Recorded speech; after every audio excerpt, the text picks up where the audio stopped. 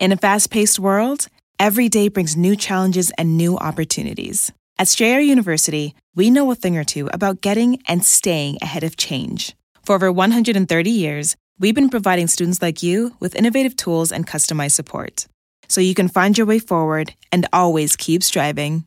Visit strayer.edu to learn more. Strayer University is certified to operate in Virginia by Chev and has many campuses, including at 2121 15th Street North in Arlington, Virginia. Sometimes it takes a different approach to help you unlock your true potential. With Capella University's game-changing FlexPath learning format, you gain relevant skills you can apply to your career right away. Earn your degree from an accredited university and be confident in the quality of your education. Imagine your future differently at capella.edu. Capella University is accredited by the Higher Learning Commission. Learn more at capella.edu/accreditation.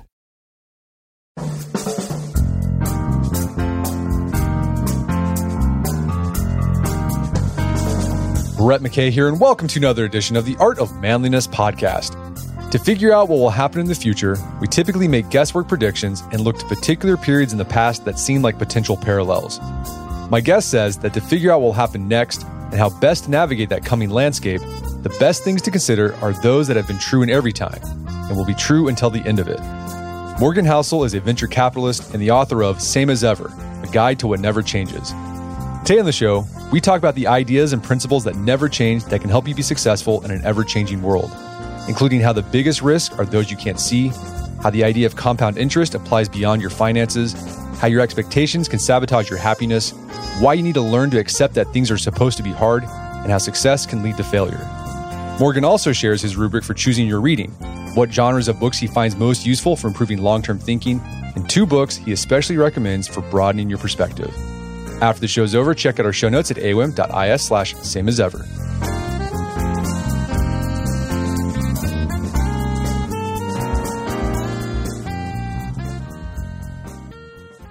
All right, Morgan Housel, welcome back to the show. Thanks so much for having me back. Appreciate it. So you got a new book out called Same as Ever, A Guide to What Never Changes. In the introduction of this book, you note that Jeff Bezos says that he's often asked what's going to change in the next 10 years. And that he says, quote, I almost never get asked the question, what's not going to change in the next 10 years? And then he says, and I submit to you that the second question is actually the more important of the two. Why is the question, or the answer to the question, what doesn't change, more important? So much of this just came from my experience that kind of led to cynicism in the financial industry of how bad we are at forecasting. As a whole industry, forecasting the next recession, forecasting the next bear market, or even like in politics, who's going to win the next election, we're terrible at it. We're absolutely abysmal at it. And so there's 2 things you can do with that insight. One is you can become even more cynical and just say nobody has any idea what the future is going to hold. Or you can kind of take the Bezos approach and just say, look, let's just focus on what we know is not going to change. What is just an innate part of human behavior that has been happening for hundreds of years and will continue to happen hundreds of years from now. And so often, I love history. I love all kinds of history. And it's so common that whatever you're reading, no matter what the time period is, no matter what the country is, that you see all these common denominators of how people behaved 100 years ago, 200 years ago. And you will say to yourself, you're like, oh, that's exactly what people do today. Particularly, my background is all in finance. So if you look at how people responded to the Great Depression, or even some of the big stock market declines in the 1800s, it's exactly the same way it is today. It's overconfidence that leads to panic. Like none of those things change. So let's take that and say, like, look, nobody knows where the stock market is going to go next. Nobody can predict that. But we know exactly how people respond to greed and fear. We know exactly how people become overconfident. We know exactly how people panic at the wrong periods of time. It's because it's always been like that. So let's focus on that if we're going to have some sort of vision of the future, rather than pretending that we know what is going to change. Right. By focusing on the things that don't change, you increase your chances of success, even in the face of setbacks. You have a great quote from Naval Ravikant, where he talks about there's 1,000 parallel universes, and you want to be successful in 999 of them. And the way you do that is you focus on the things that probably won't change in any of those parallel universes. That's it. That's it. And like by doing that, you're going out of your way to remove luck and chance and serendipity out of the equation. And you just want to situate your life and go about your life day to day so that you are doing things and focused on things and paying attention to things that you know are going to be part of your future. And then luck and serendipity will play its role on its own. But rather than assuming that, oh, because this person was very successful, this person got very rich, and trying to figure out how they did it, what was their secret, by and large, those are things that cannot be replicated by you or anyone else, or even themselves, because they were specific to one time period. But if you're focusing on the things that never change, you give yourself the highest chance of being successful. So let me just give you like one quick example of this. If you were looking at Warren Buffett as somebody to look up to, there are a lot of different things that you could take away from his success. But how he picks stocks and the exact stocks that he picked, back in the 1960s and 70s, you can't replicate that today. But can you replicate his patience and his endurance? Like, yeah, probably. So that's something that is worth paying attention to rather than all the other things that you cannot replicate. And by the way, like he can't even replicate those things. So big picture, what are the types of things that don't change? It sounds like it's human behavior is what you've been focusing on. That tends to be it. There's a quote that I use at the start of the book from Voltaire, a very old quote where he says, "History never repeats itself, but man always does." And that's really it. It's like the details of history always change. So like compare the Great Depression to 2008. The details were totally different because we had derivatives. We had all these kind of like new financial instruments. The details were different, but man never changes. So how people respond to greed and fear, that never changes. So yeah, it tends to be these innate parts of human behavior that keep happening over and over again. Gotcha. So in the book, you explore 23 different ideas that never change. In the first one, you explore that the big events in life are often the result of tiny, random, and unforeseeable events. And you share a personal story that brings this idea home to readers. Can you share that story with us? Yeah, so I grew up as a competitive ski racer in Lake Tahoe, California. And ski racing is an interesting sport. It's obviously not baseball, football, basketball. It's one of those weirdo sports that people don't pay that much attention to. And one of the things that's kind of quirky about it is that most ski racers who get serious about it view high school as a nuisance that gets in the way. So I and all my other ski racing friends doing this, we more or less bypassed high school. We did this independent study program that let us ski 6 days a week, 10 months a year. And it was great. So I grew up with about 12 other ski racers on the Squaw Valley ski team. And we had known each other since we were children. We skied 6 days a week. Like it was a pretty awesome childhood. And one day in February of 2001, myself and two of my best friends, Brendan Allen and Brian Richmond, were skiing. And we used to ski out of bounds quite a bit, which if you're not familiar, that's when you duck under the ropes that say do not cross. And because that's where you get some of the best skiing. It's untracked, you get the place to yourself. So we did this quite a bit. And when we did it, we would often get, there's no chairlift at the bottom when you ski out of bounds. So we would often ski out to like a backcountry road and then we would hitchhike back. When we were doing this backcountry skiing during this day, we triggered a very small avalanche. It was not that big. It probably like came up to our knees. And it ended pretty quickly. It wasn't that big a deal. I remember when we got down the bottom, we kind of like laughed and high-fived about it. It was like, well, that was cool. A little avalanche. You see that? And so we hitchhiked back to the mountain. And Brendan and Brian wanted to do that run again. They said, hey, that was great. Let's go do it again. And for whatever reason, I think it was probably the hitchhiking is what always freaked me out. I didn't want to do it. So I said, hey, Brendan and Brian, how about you guys go do that run again? And rather than hitchhiking, I'll drive my truck around to the pickup spot on the backcountry road and I'll pick you two up. So that's what we did. We went our separate ways. Brendan and Brian went up the chairlift to go ski another run. And I went back to my truck to drive around the mountain to pick them up. 20 minutes later, I get to our pickup spot and they were not there.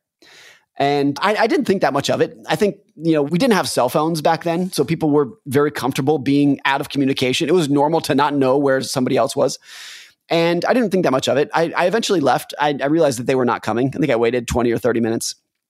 And I was a little bit concerned, but I did not think anything that bad. But the day went on, the hours went on. And later that day, Brian's mom called me at home and said, hey, Brian didn't show up for work today. Do you know where he is? And I told her the truth. I said, we all skied out of bounds, the backside of Squaw, and I was going to pick them up, but they never showed up and I haven't seen them since. And Brian's mom, who was is an expert skier herself, I think kind of pieced together in that moment what may have happened. And I did as well. More hours went on. We eventually got the police involved. We did a missing persons report. The police didn't take it very seriously, but we eventually got search and rescue involved. And search and rescue went on the mountain at about midnight. And it was still a blizzard. It was like gusting winds and snow in your face. They had these giant portable searchlights and search dogs and these giant probe poles. And they went looking for Brendan and Brian at midnight. And at about 9 a.m. the next morning, after they'd been searching for 9 hours at that point, a team of search dogs kind of homed in on a spot where we had been skiing. And it had been a massive, massive avalanche field. The search and rescue team found this enormous avalanche debris field from what was clearly an enormous avalanche that had taken place the previous day. And the search dogs kind of honed in on the spot, and rescuers with probe poles, these giant probe poles to search down, found Brendan and Brian buried under 6 feet of snow in the avalanche field. And they were dead, of course. And I always have to preface this story by saying, like, I know that everyone listening to this, and you, Brett, have lost somebody close to them. I know I'm not unique in this. Maybe the details were unique, but it had, of course, a huge impact on me. I was 17 at the time. So were Brendan and Brian. We're 17 years old. And one of the things that it took me a while to really piece this together, but was the fact that if I had gone on that second run with them, 100% chance I would have died as well. And these are two people that I had been growing up with skiing. And I skied with them that morning, and then I declined a second run. And of course, the initial trauma, and still the trauma and the pain today, is losing them. But it was always like, maybe it was some form of survivor's guilt of being like, gosh, the most important decision that I ever made in my entire life to this day was not taking that second run with them. And then you realize how fragile life is, because I did not really contemplate that decision to not do it with them. I didn't weigh the pros and cons. It was not a risk adjusted. It was just a random decision. Hey, why don't you guys go? I'm gonna stay back. And that was the most important decision I've ever made in my entire life. So that's just an example of how fragile the world can be. We spend a lot of time forecasting risk, thinking about what's in front of us. The truth is that most risk just comes from this just completely out of the blue, nothing decision that you thought you made. And that turns out to be enormously consequential. And there's a lot of examples like this in history of just a little tiny thing that somebody did that seemed like the most benign decision ever that utterly transformed all of history.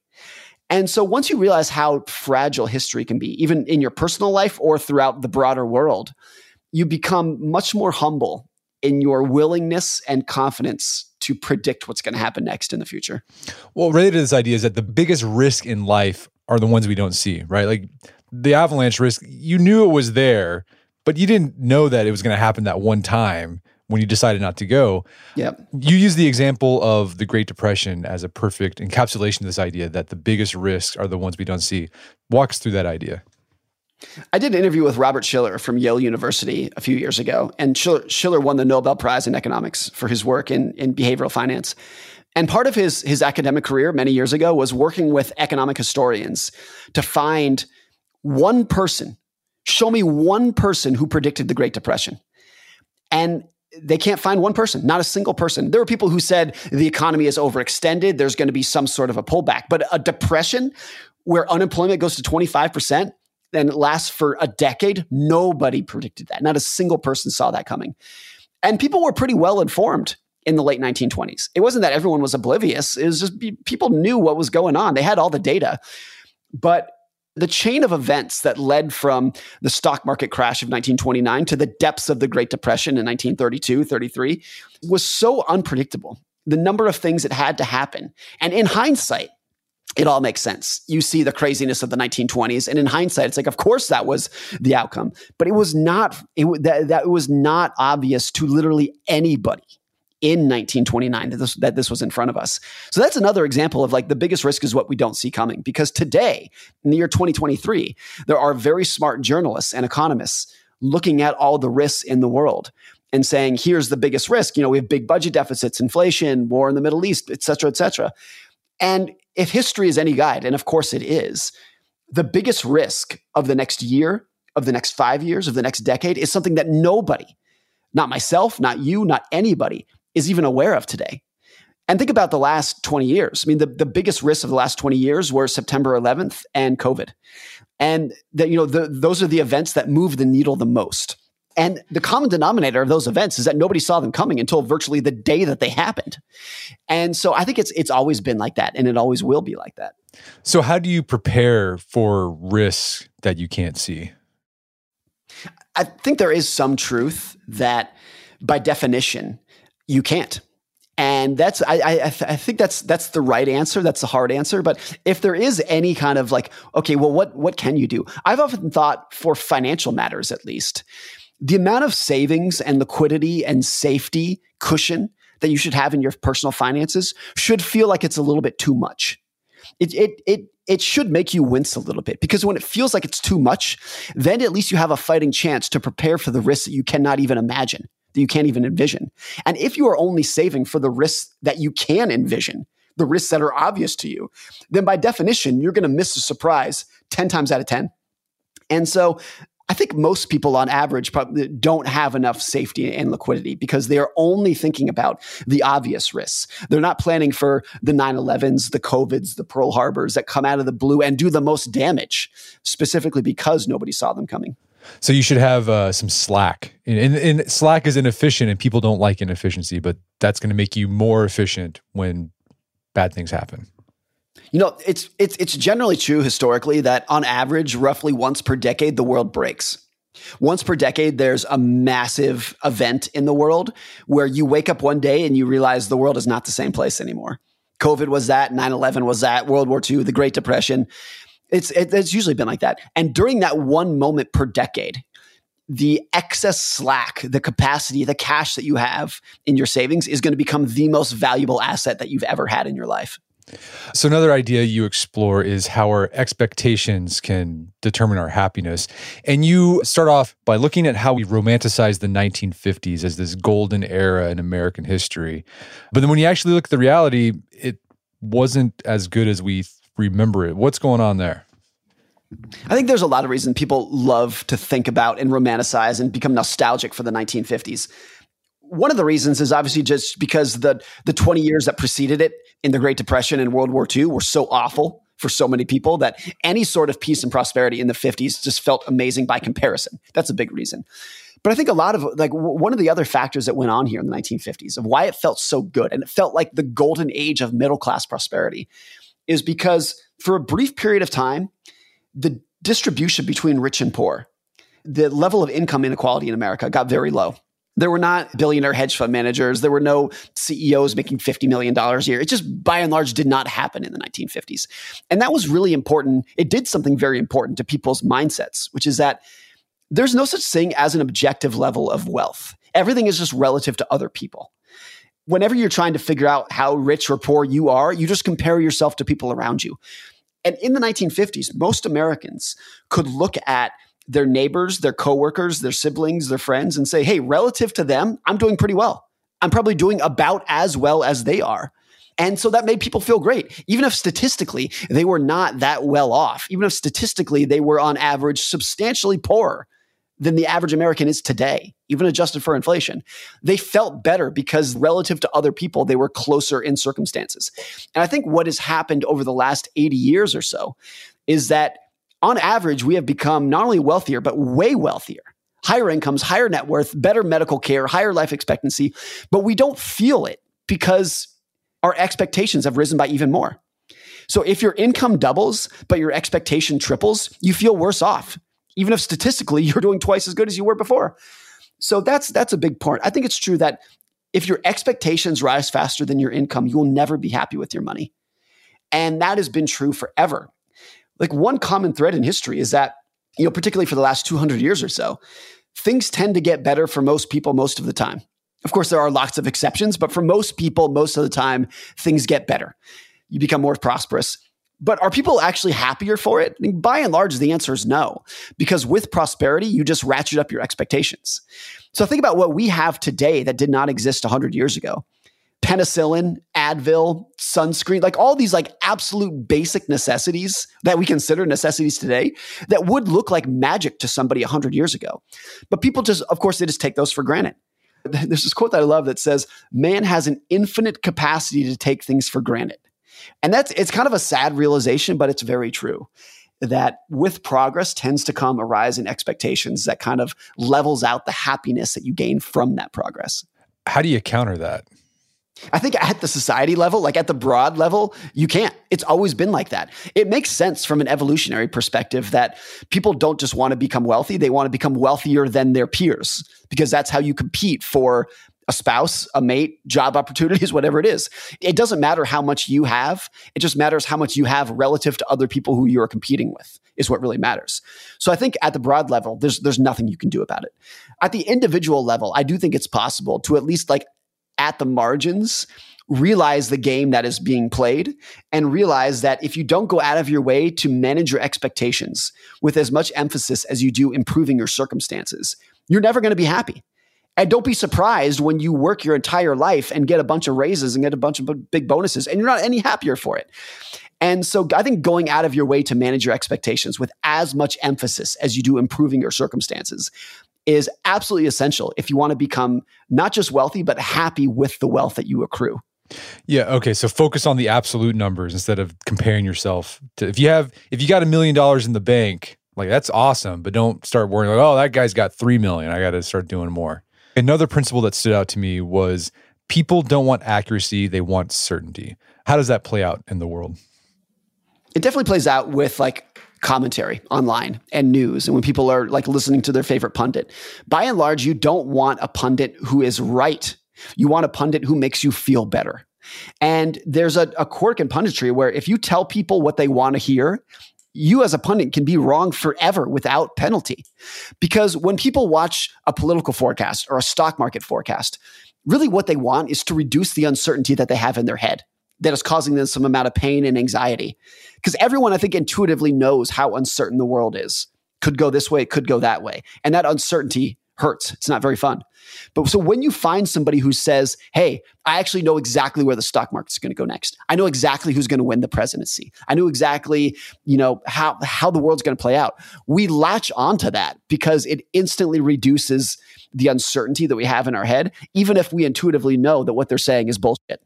And so there's a very long history of that. And I think it plays a role in an enormous degree in investing and politics, of people just latching on to the person who is pounding the table with the most certainty, even if how the world actually works is a lot of nuance and gradation and working in probabilities without certainties. Yeah, I've read, and I think you talk about this in the book, that when it comes to certainty, people who in the investment world who are like perma bears, you're always constantly saying, oh man, the economy's going to crash. There's a tendency for people to take that person more seriously because that sounds smart compared to the person who's optimistic about the future. Because if you're wrong that the economy is going to crash, well, no one really cares because everything's fine. But if you're wrong saying everything's awesome and then everything turns out to not be awesome, you don't like that guy. It's definitely true that historically, optimism makes you sound kind of aloof and detached and not very smart. And pessimism makes you sound smart. Like pessimism always sounds smarter than optimism. If I were to say, hey, there's a Great Depression coming, stock market is going to crash 90%, you're going to lose all your money, most people will like sit up in their chairs and pay attention to that. But if I were to say, hey, I have a stock that's going to double in the next year, a lot of people would be like, that sounds like a sales pitch. You're pulling my leg. I don't believe that. And again, like from an evolutionary perspective, it makes sense that people are more attuned to threats than opportunities because you have to survive the threats in order to benefit from the opportunities. So we're always going to be more attuned to the pessimism than we are the optimism.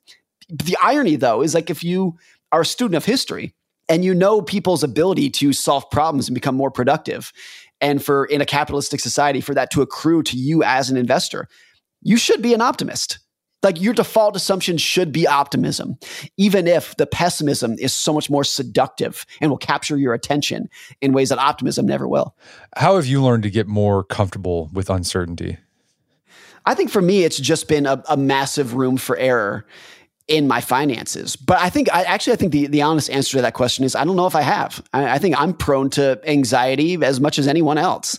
And it was really interesting for someone like me who writes about this stuff professionally to experience March of 2020 and the start of COVID. That was the intense lockdown month. The stock market fell 40% during that period. And I didn't sleep very well during that period. It was like, even if you know what the right response is to do, once you're in the trenches, so to speak, everyone I think is kind of naturally hardwired, the caveman part of their brain is to be anxious and uncertain about parts of the world that you don't understand. Like that's a survival mechanism. So in some ways I can't, but I think having some degree, I think a core to a lot of this is just basic humility. The humility that we have no idea what's going to happen next. And once you have that, then I think your willingness to try to predict goes down and you become more comfortable with saying like, look, I need to situate my life so that if the world goes this way, I'll be okay. And if it goes that way, I'll be okay. If my career goes this way, it'll be okay. But if it goes that way, I'll figure it out too. It's less reliance on just a single path planning and more just like, look, I need to have plan A, B, C for virtually anything that could happen in the world. So I think people understand the power of compound interest, but you talk about how this power of compounding plays out in other areas besides money. Where else do you see this besides finances? Well, I think you see it in lots of places. One of the areas you see it is like in people's individual careers, where there's kind of two paths to take your career. One that a lot of people will do is they'll work at a company for 1 year and then move to the next company, work there for a year, and then the next company, work there for a year. And that's not necessarily bad. I'm not criticizing that. But another way is try to find a great employer and stay there for your entire career, or stay there for 10 or 15 years before you move to another company. And in the latter, you get compounding of networks, of institutional knowledge of how that company works, versus in the former, when you are jumping to a new company or a new field every year, every 2 years, every time you do that, you kind of have to reset your social network, your peer network, the institutional trust that you have built up at that employer. And then so those benefits do not compound. Whereas the people who might stay at one company, or at least in one field for a long period of time, those things do start to compound. And I think the huge majority of time that you see somebody in their profession and they're so good at it, and you watch them, you just say, how do you, it looks effortless. How do you do that? The answer to that question, how do you do that, is usually somebody saying, I've been doing this thing in this chair for 20 years or more. That's usually the answer. Like, because all those skills just started compounding. And the people who are jumping around never get that compound interest in their career. What have you learned to mitigate the desire to keep switching to different things so that you can get that compounding effect? What have you done in your own life? Well, I've been a writer writing about the exact same thing for 17 years. So in some ways, and I think that's really benefited me, is that not only have I been a writer for 17 years, I've been writing about just behavioral finance and virtually nothing else for 17 years. And so when you do that, just the amount of stories that you pick up along the ways, the anecdotes that you pick up along the way, the learning what kind of writing style works and what doesn't work, there's the only way that you can learn stuff like that is just through not only experience, but years or decades of experience. And so I think in my own life, it's been really beneficial. Now, this is not to say that if you start a new career at age 22 and you hate it, that you shouldn't leave. Or if you have an employer that sucks, you shouldn't find a new employer. It's not to say that whatsoever. It's just a recognition that there is so much benefit in terms of compounding to sticking with one thing and using years or decades of hard-fought experience to gain that knowledge and that skill. We're going to take a quick break for a word from our sponsors. Wedding season is coming up, and if you are preparing for the big day, I know wedding planning can be really intimidating, but finding the perfect suit shouldn't be. Indochino makes it easy to get a fully customizable suit right from your home. Don't just wear any suit on your big day, wear a custom made-to-measure suit.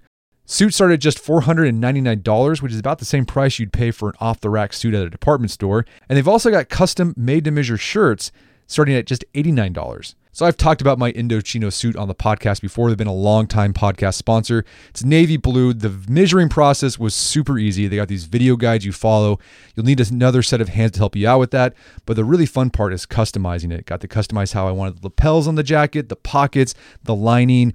I went no pleats on the pants on this suit. A lot of fun. And then in a few weeks, you have a made-to-measure custom suit sent directly to your door. When planning your wedding, get a suit as unique as you with Indochino. Go to Indochino.com and use code manliness to get 10% off any purchase of $399 or more. That's INDOCHINO.com, promo code manliness. All right, if you have a family, then you need to get term life insurance to protect them. It's one of the smartest financial decisions you can make, and the start of the new year is the perfect time to get it done so you can focus on whatever else the year has in store for you. Fabric by Gerber Life was designed by parents for parents to help you get a high-quality, surprisingly affordable term life insurance policy in less than 10 minutes. Fabric has flexible policies that fit your family and your budget, with quality policies like $1 million in coverage for less than $1 a day. There's no risk to apply. They have a 30-day money-back guarantee, and you can cancel at any time. I remember when I was a new dad, I had a lot of thoughts going through my head. One of them was, how can I take care of my family when I'm gone if something happens to me? Well, so one of the first things I did, I got term life insurance, one of the best decisions I made. Join the thousands of parents who trust Fabric to protect their family. Apply today in just minutes at meetfabric.com/manliness. That's meetfabric.com/manliness. MEET fabric.com/manliness. Policies issued by Western Southern Life Assurance Company, not available in certain states. Prices subject to underwriting and health questions. All right, so if you're like me, you've probably signed up for a whole bunch of stuff that has a recurring monthly fee. Subscriptions to newsletters, subscriptions to services that you use online, could be a streaming service, something like that. You sign up for it and then you forget about it. And then every month you're getting charged, and they just all add up, and you have a hard time trying to figure out, where did I sign up for this? I don't know where this is coming from. Well, let me tell you, there's an app that can help you with that. It's called Rocket Money. Rocket Money is a personal finance app that finds and cancels your unwanted subscriptions, monitors your spending, and helps lower your bills so that you can grow your savings. Rocket Money has over 5 million users and has saved a total of $500 million in canceled subscriptions, saving members up to $740 a year when using all of the app's features. I had a chance to use Rocket Money, and it works. You connect your account to it, and then it goes through your accounts and helps you find those recurring subscription fees that maybe you forgot about, and then you can cancel them and save yourself a bit of money each month. Stop wasting money on things you don't use. Cancel your unwanted subscriptions by going to rocketmoney.com/manliness. That's rocketmoney.com/manliness, rocketmoney.com/manliness. Picture that thing you've always wanted to learn. All right, you got that in your head? Now picture learning it from the person who's literally the best at it in the world. That's what you get with Masterclass. This year, learn from the best to become your best with Masterclass. Masterclass offers over 180 world-class instructors, and many of these instructors are former AOM podcast guests. You can learn negotiation from Chris Voss, leadership skills from Jocko Willink, how to master your habits with James Clear. Plus, every new membership comes with a 30-day money-back guarantee, so there's no risk. So recently I went through the masterclass on negotiation with Chris Voss. A lot of useful information in there. Talked about the value of no in a negotiation, how to use your body language and speech patterns to get your best out of a negotiation. Very well done. I really enjoyed it and got a lot out of it. Right now, listeners of our podcast can get an additional 15% off an annual membership at masterclass.com/AOM. Get 15% off right now at masterclass.com/AOM. Masterclass.com/AOM. Check out the masterclass on negotiation with Chris Voss. And now back to the show. Another principle you talk about is that there's a competitive advantage to imperfection. And we kind of touched on this a bit earlier. So what are the downsides of chasing complete optimization? It seems like intuition that people would say like, oh, you want to be as efficient as possible. And there's definitely like this efficiency fetish among businesses. We want to become as lean as possible, as efficient as possible. One example of like how starkly this backfired was in 2021 when supply chains were really broken. You had at that time more consumer demand for things like new cars and washing machines than virtually ever before. It was like a record amount of demand. But those car companies and those washing machine companies could not keep up with it because their supply chains were so quote unquote efficient that they didn't have any slack in them. And like all those companies would have been so much better off financially if they had slack in their inventory. If they had, parking lots filled with unsold cars, they had the slack in their inventory so that when demand changed, they could respond to it. But because they had spent so many years just saying, just in time inventory, if we're only going to stock the exact number of cars that we are capable of selling over the next 2 days, it was like such a tight efficiency supply chain that when demand increased a little bit, the whole system fell apart. The whole system virtually collapsed. And so that's like one example of if you have a little bit of room for error and slack and you go out of your way to not be efficient, there's actually a tremendous amount of value in that. Tim Ferriss, who of course wrote the 4-Hour Workweek in I think 2007, he had spoken about this recently. I don't want to put words in his mouth. I want to make sure I'm getting this, this mostly right at least. But he's gone out of his way to become, in the last couple of years, to be less efficient in his life. There's actually a lot of value in being less efficient and just kind of like letting your day play out as it's going to play out and letting serendipity hit you in the face when it wants to once in a while, rather than having everything perfectly scheduled At 9 o'clock, I'm going to do this. At 11 o'clock, I'm going to do that. There's actually tremendous value to just kind of like free floating around and seeing what happens. And you only do that when you recognize the value of an inefficient life. Yeah, so you can do this in your personal life with your cash savings. So instead of having, all your money allocated in some investment, it's good to have a good amount of cash in a savings account somewhere. And you might think, oh my, that's just a big waste. Like I could be investing that and getting compound interest, but you might need it. Like an emergency could pop up, or there could be like an opportunity where if you had cash, you could jump on that opportunity. And then you can also do this with your time. In your book, you talk about being willing to set blocks of your day where you're not doing anything, you're not being productive, because that can open you up to new opportunities. Like that's when you get new ideas when you're not doing anything. Yeah, I think how you schedule your day is really important. That a lot of, particularly like the type A, super ambitious people will want to schedule their day to get the most out of it. And I think that is by and large a mistake. If you have just several hours a day of unstructured think time on your schedule, you will find that in hindsight, those will be the most productive hours of your day. Because good ideas rarely come when you're sitting at your desk and you're like, okay, 9 o'clock is my hour to come up with a good idea. That usually doesn't happen. Most good ideas come when you're going for a walk, you're in the shower, you're at the gym. It's these unstructured kind of free-floating times when you let your mind wander that creativity really starts to spark. So particularly if you're in a creative field, I think the more creative your field is, the less structured you want your day, the more open you want your calendar. Even if that feels inefficient, that's when the good ideas are actually going to strike you. Well, the other problem with scheduling your day to the hour, you create sort of a just-in-time inventory problem for your day, because if one thing gets messed up, it screws up your whole schedule. Like those people who they want to get to the airport like at just the right minutes, they don't have to wait that long. If the traffic happens, like they're going to miss their flight. That's it. I'm gonna knock on wood here because I'm a frequent traveler. I've never missed a flight in my entire life, and I fly virtually every week because I have a ton of room for error. And you could say, look, every time I fly, I'm wasting an hour that I could have been at home, that I'm just kind of hanging out at the airport. Doesn't bother me in the slightest, because at least for the work that I do, missing a flight could be catastrophic. And so those hours that I've wasted, the other thing is I don't view them as wasted hours, because when I show up to the airport early, I listen to a podcast, I walk around. Airports are the best spots in the world for people watching. And so it doesn't bother me in the slightest if you can actually like figure out how to utilize those quote unquote wasted hours to actually gain some productivity and just have like alone time to think in your head. Another idea that really hit home to me was it's supposed to be hard. What can Jerry Seinfeld teach us about this principle? This is a great story of Jerry Seinfeld talking with David Letterman. They've been friends for decades. And Letterman was asking Seinfeld about the early days of Seinfeld, the show, the sitcom Seinfeld. And during that period, like Jerry had all these comedy writers that were supplied by NBC. And David Letterman says something like, hey, are those writers a huge help? Are they like great at writing material? And Jerry says, not really. They're okay, but they're not that good.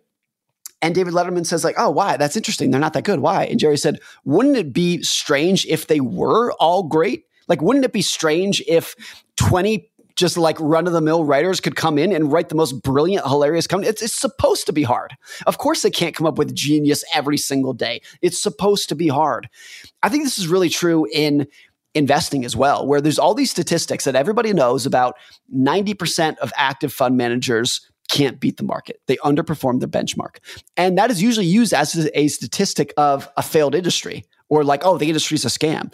My response is always like, of course it's that way. What world would you want to live in? Or what world do you think you live in which everybody who tries to beat the market can do it?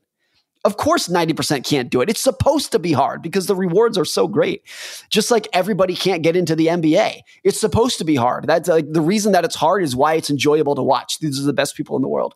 So I think just understanding the cost of admission and the price of success for anything that you do is really critical.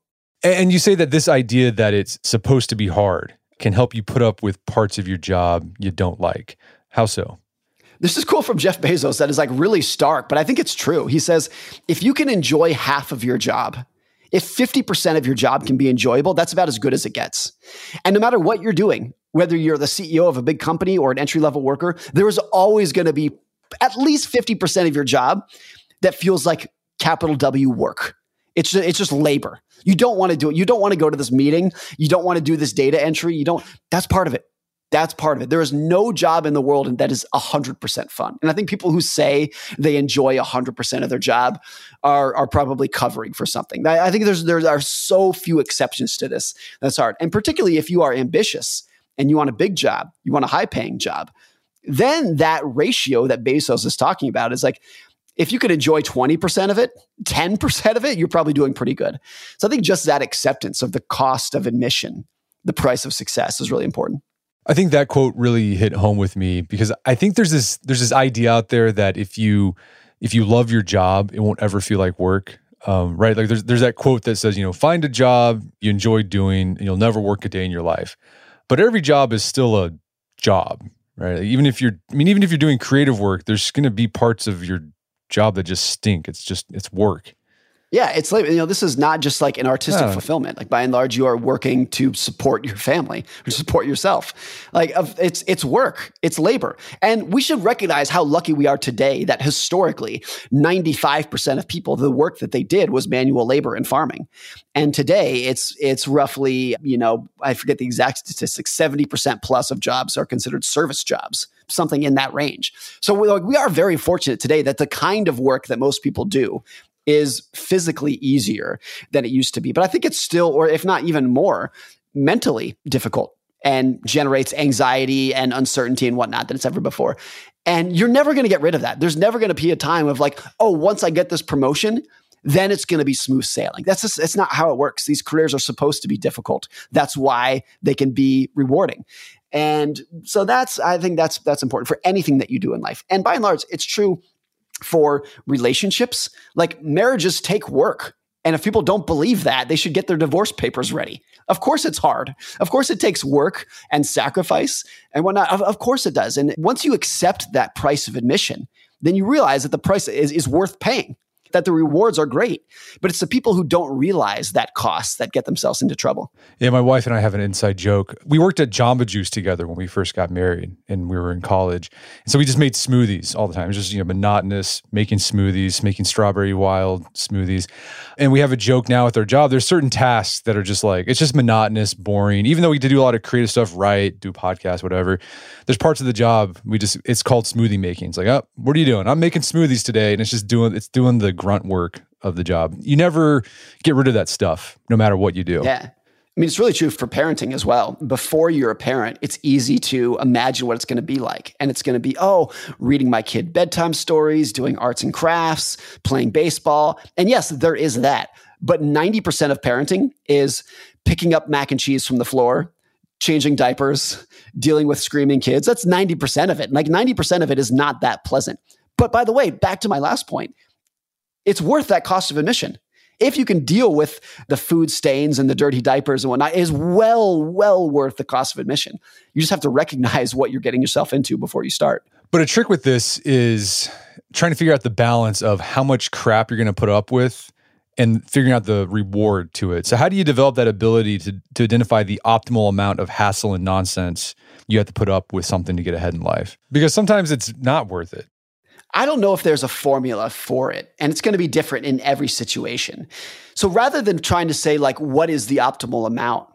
I think you can flip it over and just say, it's just realizing that there's going to be some of it. There's going to be some, like if you have no capacity to deal with inefficiency and nonsense and rude people and delayed flights, if your capacity to deal with that is zero, you're going to have a very difficult life. And I think, again, there's no formula, but I often think in my life, I'm just making this number up. I'm like, you need to have a 20% capacity for your life of just bullshit. Of 20% of what happens in your day and in your year is going to be things where you're like, really? I got to deal with this. I got a flat tire. I got a meeting I got to go to. I got to deal with this silly nonsense. That's life.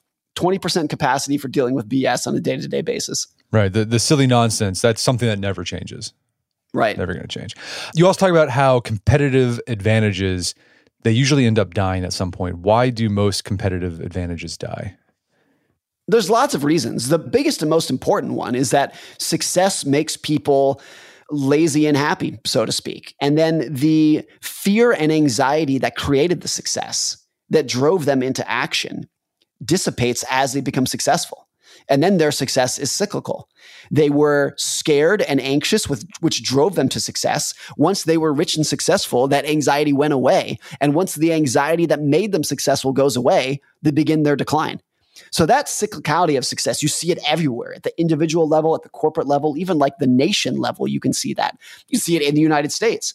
And so realizing that, most competitive advantages die makes you more aware of what it takes to succeed, and just going out of your way to ask the question, what is my competitive advantage? A lot of people will assume that their competitive advantage was intelligence or some level of skill. And sometimes that's the case. That's usually at least some part of it. But for so much of this, whether it's in sports or careers or relationships, what made you successful was fear. You woke up scared every morning, and that fear drove you into action. And once your success eats away at that fear and you become fat and happy, so to speak, that's the danger zone. That's when you're really at a lot of risk, is when you feel you're at the mountaintop and you can kick your legs up and relax a little bit. That's the danger zone. Yeah, you give the example of Sears as a story of a brand or a company that had a competitive advantage, but their success actually led to their downfall. It's like Sears became so ridiculously successful in the 70s and 80s that I think they got egotistical. And they were like, look, we're really good at selling socks and underwear. We should now become a bank. We should become a stock brokerage. They started buying. They bought Dean Witter and they bought Discover Card. They bought all these crazy things that they had no idea what they were doing. And I think it was just, they became so successful that they thought they could do anything. And once they let that focus drift, then Walmart and Target and eventually Amazon just came in and ate their lunch. And this was a company that had been so successful at chasing off competitors for 100 years. And then in the course of 10 or 15 years, they lost everything, just went up in flames. And so that's one example, but that's the most common story for successful businesses. And without making any kind of predictions here, you can easily imagine a world in which 30 years from now, at least one of Amazon, Google, Microsoft, Tesla, those big companies will be out of business. I have no idea which one, but just historically speaking, that should be your baseline scenario. That's historically how it's worked. I mean, if you go back even to the late 1990s, not that long ago, the big companies were Kodak, AIG, Citigroup, General Motors.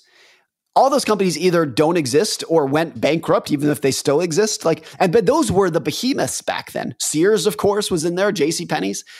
And 20 years before that, it was IBM and US Steel and all these companies that even though they still exist, they are shells of their former selves. So that's the most likely outcome in these situations, is that former companies that had massive competitive advantage, similar to what Apple and Amazon have today, they eventually lose it. Well, in your own life, what can you do to counter this tendency for your competitive advantage to decline because you get lazy?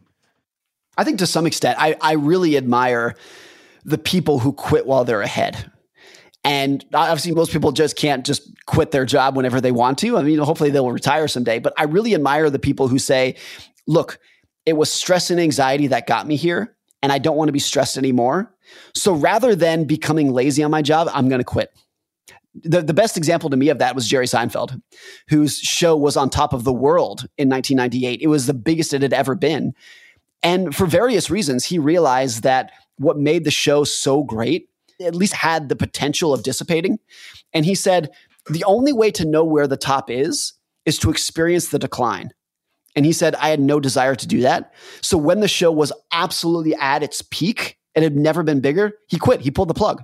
And that is so hard to do. But I really admire those people who realize that it is way more beneficial for your reputation, your legacy, for your mental health, for your financial well-being. It's way better to quit while you're ahead than it is to experience the decline after you lose the skill that made you successful to begin with.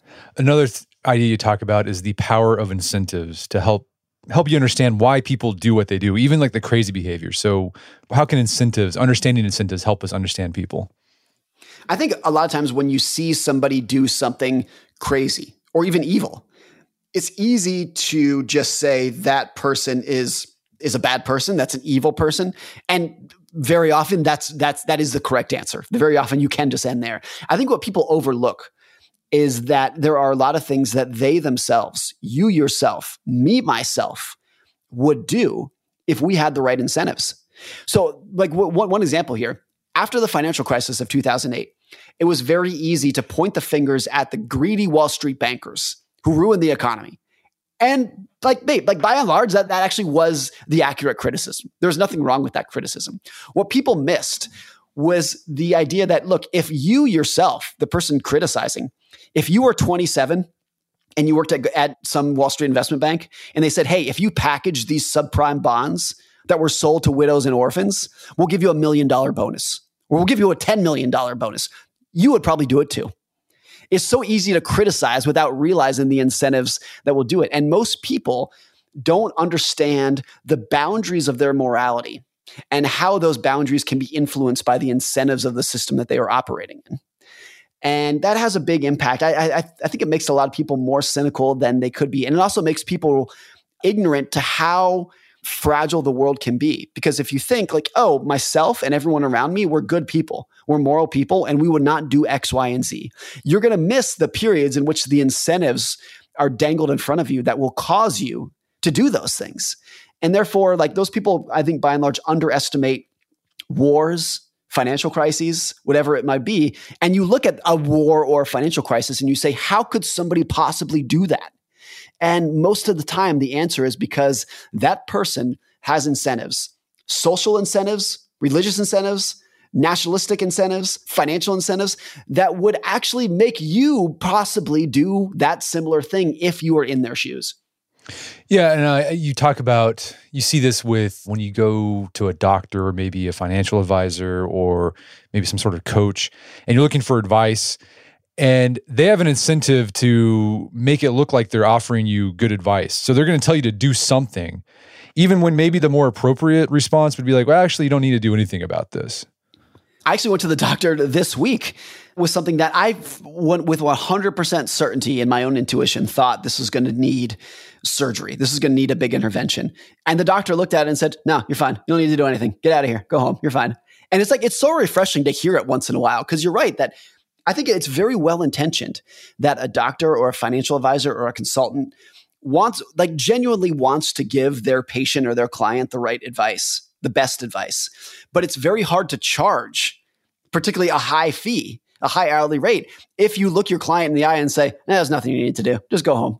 That's not adding any value. The desire to want to add value makes them want to pull some lever, twist some dial, do something for the client to make it seem like they're adding value here. And so that's the incentive that leads to a lot of bad financial advice, probably a lot of bad medical advice. It's actually well-meaning. It's just the incentives of that system lean towards action in fields where sometimes do nothing is the best answer and the right answer. Yeah, I've had this issue with my roof. So I got a metal seam roof and there's been a leak somewhere. And of course, who do you call to look at your roof? It's a roof company. Every time I've brought out a roof company, every single one of them has tried to sell me a roof. I finally found a company that said, no, we just need to make this one patch and you're good. But every other company is like, no, you need an entirely new roof. And then you understand it's incentives. What is that Warren Buffett quote? Like, never ask a barber if you need a haircut, because he's always going to tell you need a haircut. That's it. Here's what's so interesting about it when you say that. I'm willing to bet that when you do need a new roof, you're going to go back to that guy who told you that you don't need one, because he just gained your trust. So the irony here is if you can actually push back against those incentives, you actually build a huge amount of trust. And that trust is going to be the biggest and most important financial asset and financial driver that you have over time. Or if your neighbor or your sibling or whatever needed a new roof, you would probably recommend them to that person who just declined an opportunity to give you a new roof. So what all these ideas have in common is that it requires you to look at life and the world with a long-term view, right? You can't just think about this situation because things are constantly changing, but all these things we talked about, they happen on the long term. You mentioned in the book that you started reading more history books to get better at long-term thinking. Were there any books in particular that had a big impact on your thinking, like history books? There's one that really sticks out. It's a book called The Great Depression, A Diary. And self-explanatory title. It was written by this Ohio lawyer in 1930, or in the 1930s, named Benjamin Roth. And he was a bankruptcy attorney in Youngstown, Ohio. And he just kept a very elaborate diary. It was his personal diary of what he witnessed during the Great Depression and how people in his town were dealing with the decline. And since he was a bankruptcy attorney, he really had a front row seat into how the Depression was playing out. And his son published it in 2010. And I think it's inadvertently the best economic book that's ever been written because there's no hindsight bias in it. Most books about the Great Depression or books about World War II have hindsight bias. You know how the story ends, and that colors the opinion of the person writing it. But in 1932, Benjamin Roth did not know how it was going to end. He didn't know if it would ever end, the Great Depression. So when he's writing about it, it's so raw, and you really feel the emotions and the uncertainty that they were dealing with. I mean, the only other parallel there is Anne Frank's diary. There's another World War II book that has no hindsight bias. She did not know how it was going to end. She didn't know how her story was going to end. And that is so rare and unique because anyone who is writing about history when they know how the story ends is going to be influenced in some very subtle way that changes the arc of the story.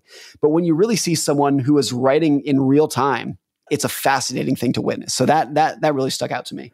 And you also talk about when you pick your reading, what you're going to read for like just books or articles, you always ask yourself, will I care about this a year from now, 10 years from now, 80 years from now? And if the answer is no, that's okay, but I'm not going to spend much time reading that type of stuff. And the answer is no most of the time. That's usually the case. I used to be a columnist at the Wall Street Journal. Great place with people I admire, but there was such a strong push to make every article relevant to today's news. So I would write a column about investing behavior, and sometimes the editors would say, hey, good piece, but how is this relevant to what's going on in the world today? And I would want to push back and say, it's not, but by and large, it shouldn't. If an article is not relevant a year from now, it's not relevant today. That's how I viewed it. But there was such this idea that everything has to be tied to what happened in your world over the last 24 hours.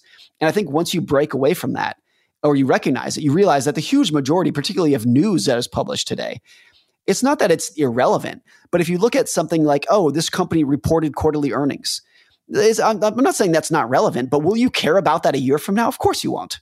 So once you put it through that filter, it filters out the vast majority of noise that's going on in the world. Besides reading history books or books with ideas that stand the test of time, what else have you done to improve your long-term thinking? I mean, this is somewhat related, but I love reading biographies, particularly of very successful people, entrepreneurs, politicians, generals, whoever it might be, for the sole reason of 99% of the time, if not, virtually 100% of the time. At the end of the book, you will say to yourself, wow, that person achieved a lot in life and had a lot of success, and their life looked like it sucks. They were so stressed. The cost of their success was so enormous. It came exclusively at the expense of the relationships with their kids and their spouse. And so once you realize that, then I think it's really important to start admiring the right people. Like once you get the full view of their life and you're not just cherry picking their success, but you saw what it took to achieve that success, there's a lot at the end where I'm like, oh, it's so easy to look at just the awards and the money. And once you take a longer view of like, yes, but here's what they had to sacrifice to get that. This is true for Elon Musk, Bill Gates, like all of these people today have made such enormous personal sacrifices to get where they are that I think the vast majority of people, definitely me, once they get a full view of that, you will say, look, I admire those people. I'm so glad that they exist because they make society better, but never in a million years would I actually want their life for myself. Is there a biography that you like that really sticks out to you that you've read? One that's so interesting, I've read twice, I think, is a biography of Joseph Kennedy, John F. Kennedy's father. And he's such an interesting person because when Joe Kennedy was 20, he made this goal that he was going to make so much money that his kids would never have to work and they could devote their entire life to politics to eventually become president. That was his life goal when he was 20. And he did it. Like he was just had this singular focus of the only reason he wanted to become wealthy, and he was extremely wealthy, was so that his kids could become president. And it's just like that. That's a perfect example of you see that. And I think it's fascinating, but it's like, God, what a dumb life that is. Like what an egotistical life that is. I would never want to do that.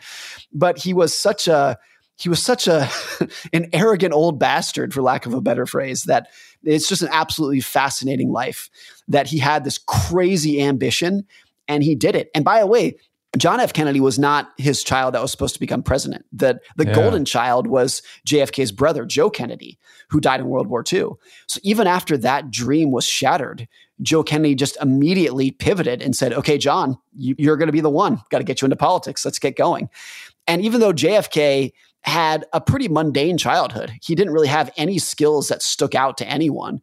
It was so important to the family that he became a successful politician that it was just a 24-hour-a-day drive to turn him into a great public speaker, informed historian to understand how politics works. And of course, he became a president. It's just a remarkable story of like how driven to one goal one family can be. Yeah, you talked about that was one of your other principles in the book, that sometimes the characteristics that make someone successful also comes with like shadow characteristics that makes those good things possible. And you have to decide, well, do I want all of it? Because if you want to be successful, like say Elon Musk, you have to be completely like Elon Musk. And Elon Musk in his private life, from what I've read, doesn't seem that great. Not only does it not seem great, that's the charitable definition of it. It seems awful from my perspective. Yeah. You know, what makes me happy in life, and I'm sure I'm not rare in this, is like hanging out with my wife, hanging out with my kids, going for walks, having dinner with my family. And what you see for the huge majority of these people who are mega successful is that the mega success came at the direct expense of their family and personal life. Bill Gates talks about when he was really active in Microsoft, he went 30 years without taking a day off. He worked 7 days a week for 30 years. And it's like, that's, again, I'm so grateful that he exists and people like him exist because they create all this new technology that I benefit from.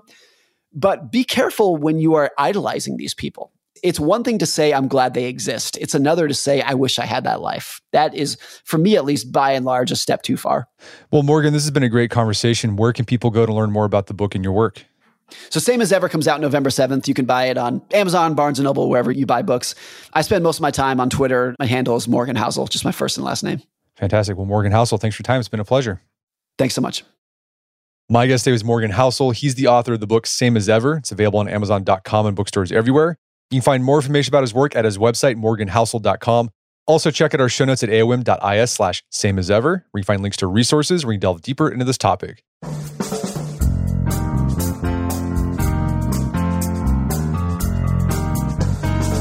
Well, that wraps up another edition of the AOM podcast. Make sure to check out our website at artofmanliness.com, where you can find our podcast archives, as well as thousands of articles that we've written over the years about pretty much anything you think of. And if you haven't done so already, I'd appreciate it if you take 1 minute to give us a review on Apple Podcasts or Spotify. It helps out a lot. And if you've done that already, thank you. Please consider sharing the show with a friend or family member who you think would get something out of it. As always, thank you for the continued support. And until next time, this is Brett McKay, reminding you to not listen to the AOM podcast, but put what you've heard into action.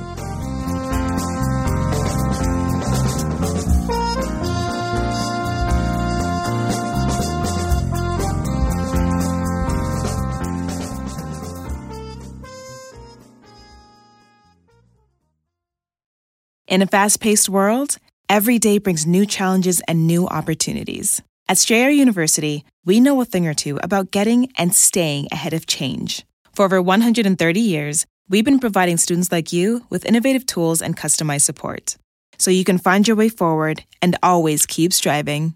Visit strayer.edu to learn more. Strayer University is certified to operate in Virginia by Chev and has many campuses, including at 2121 15th Street North in Arlington, Virginia. Sometimes it takes a different approach to help you unlock your true potential. With Capella University's game-changing FlexPath learning format, you gain relevant skills you can apply to your career right away. Earn your degree from an accredited university and be confident in the quality of your education.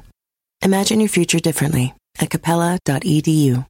Capella University is accredited by the Higher Learning Commission. Learn more at capella.edu/accreditation.